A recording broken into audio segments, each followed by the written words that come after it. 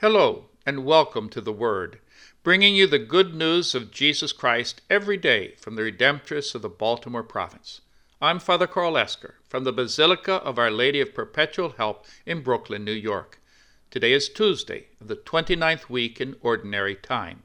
We also remember Saints John de Brébeuf, Isaac Jogues, and their companions, the Jesuit martyrs of North America. We begin with a reading from the Holy Gospel according to Luke.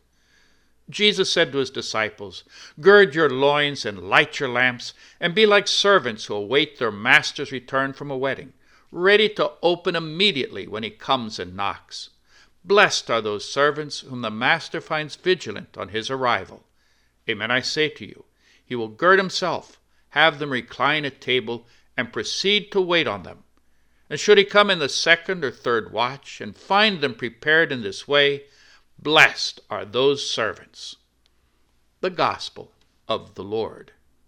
What has always struck me about this Gospel is Jesus' joy at being welcomed. In the parable, Jesus declares, "Blessed are those servants whom the master finds vigilant on his arrival. Amen, I say to you, he will gird himself, have them recline at table, and proceed to wait on them." The master not only comes from a party, but he gives a party to all those who are ready to welcome him. But one must be vigilant.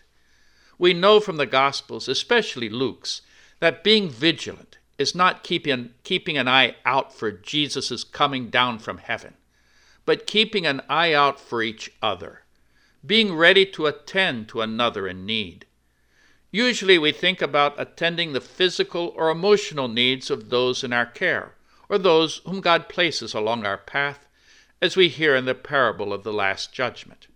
"I was hungry, and you gave me to eat. I was thirsty, and you gave me to drink.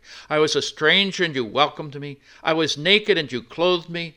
I was sick or imprisoned, and you visited me." But attending to others also includes their spiritual needs.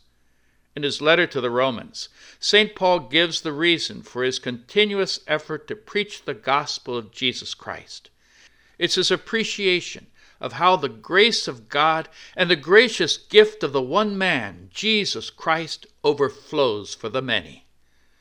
Through the disobedience of Adam, humankind fell into sin and judgment. But now, through the obedience of Jesus, grace and life have come to all.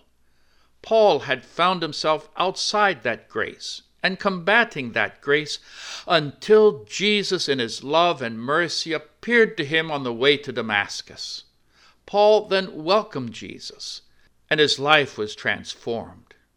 In gratitude, Paul gave his life over to spreading the good news of Jesus Christ. And he didn't just preach. He also performed many healings and other works of charity. John de Brébeuf, Isaac Jogues, and their companions also followed in this way of the Lord. They heard about the indigenous peoples that the first European settlers encountered in North America, and they wished to bring them the good news of Jesus Christ. They did not accompany the conquistadors, but lived among the indigenous peoples and learned their language and culture. They shared not only their faith, but also their knowledge of literature and science, creating an alphabet and codifying the grammar so that they could read and write in their own language. They shared farming techniques, and when regional conflicts overtook the people, they did not abandon them. They continued to accompany them and gave their lives after suffering brutal tortures. They did this out of love for Jesus Christ and for the people God had entrusted to them. Hopefully, none of us will have to face such stark choices. Still, we are reminded that as we go about attending those God places in our care, we should never forget to share the faith that guides our lives, in gratitude for all that God has given us. May God bless you, and may you feel the joy of Christ's welcome.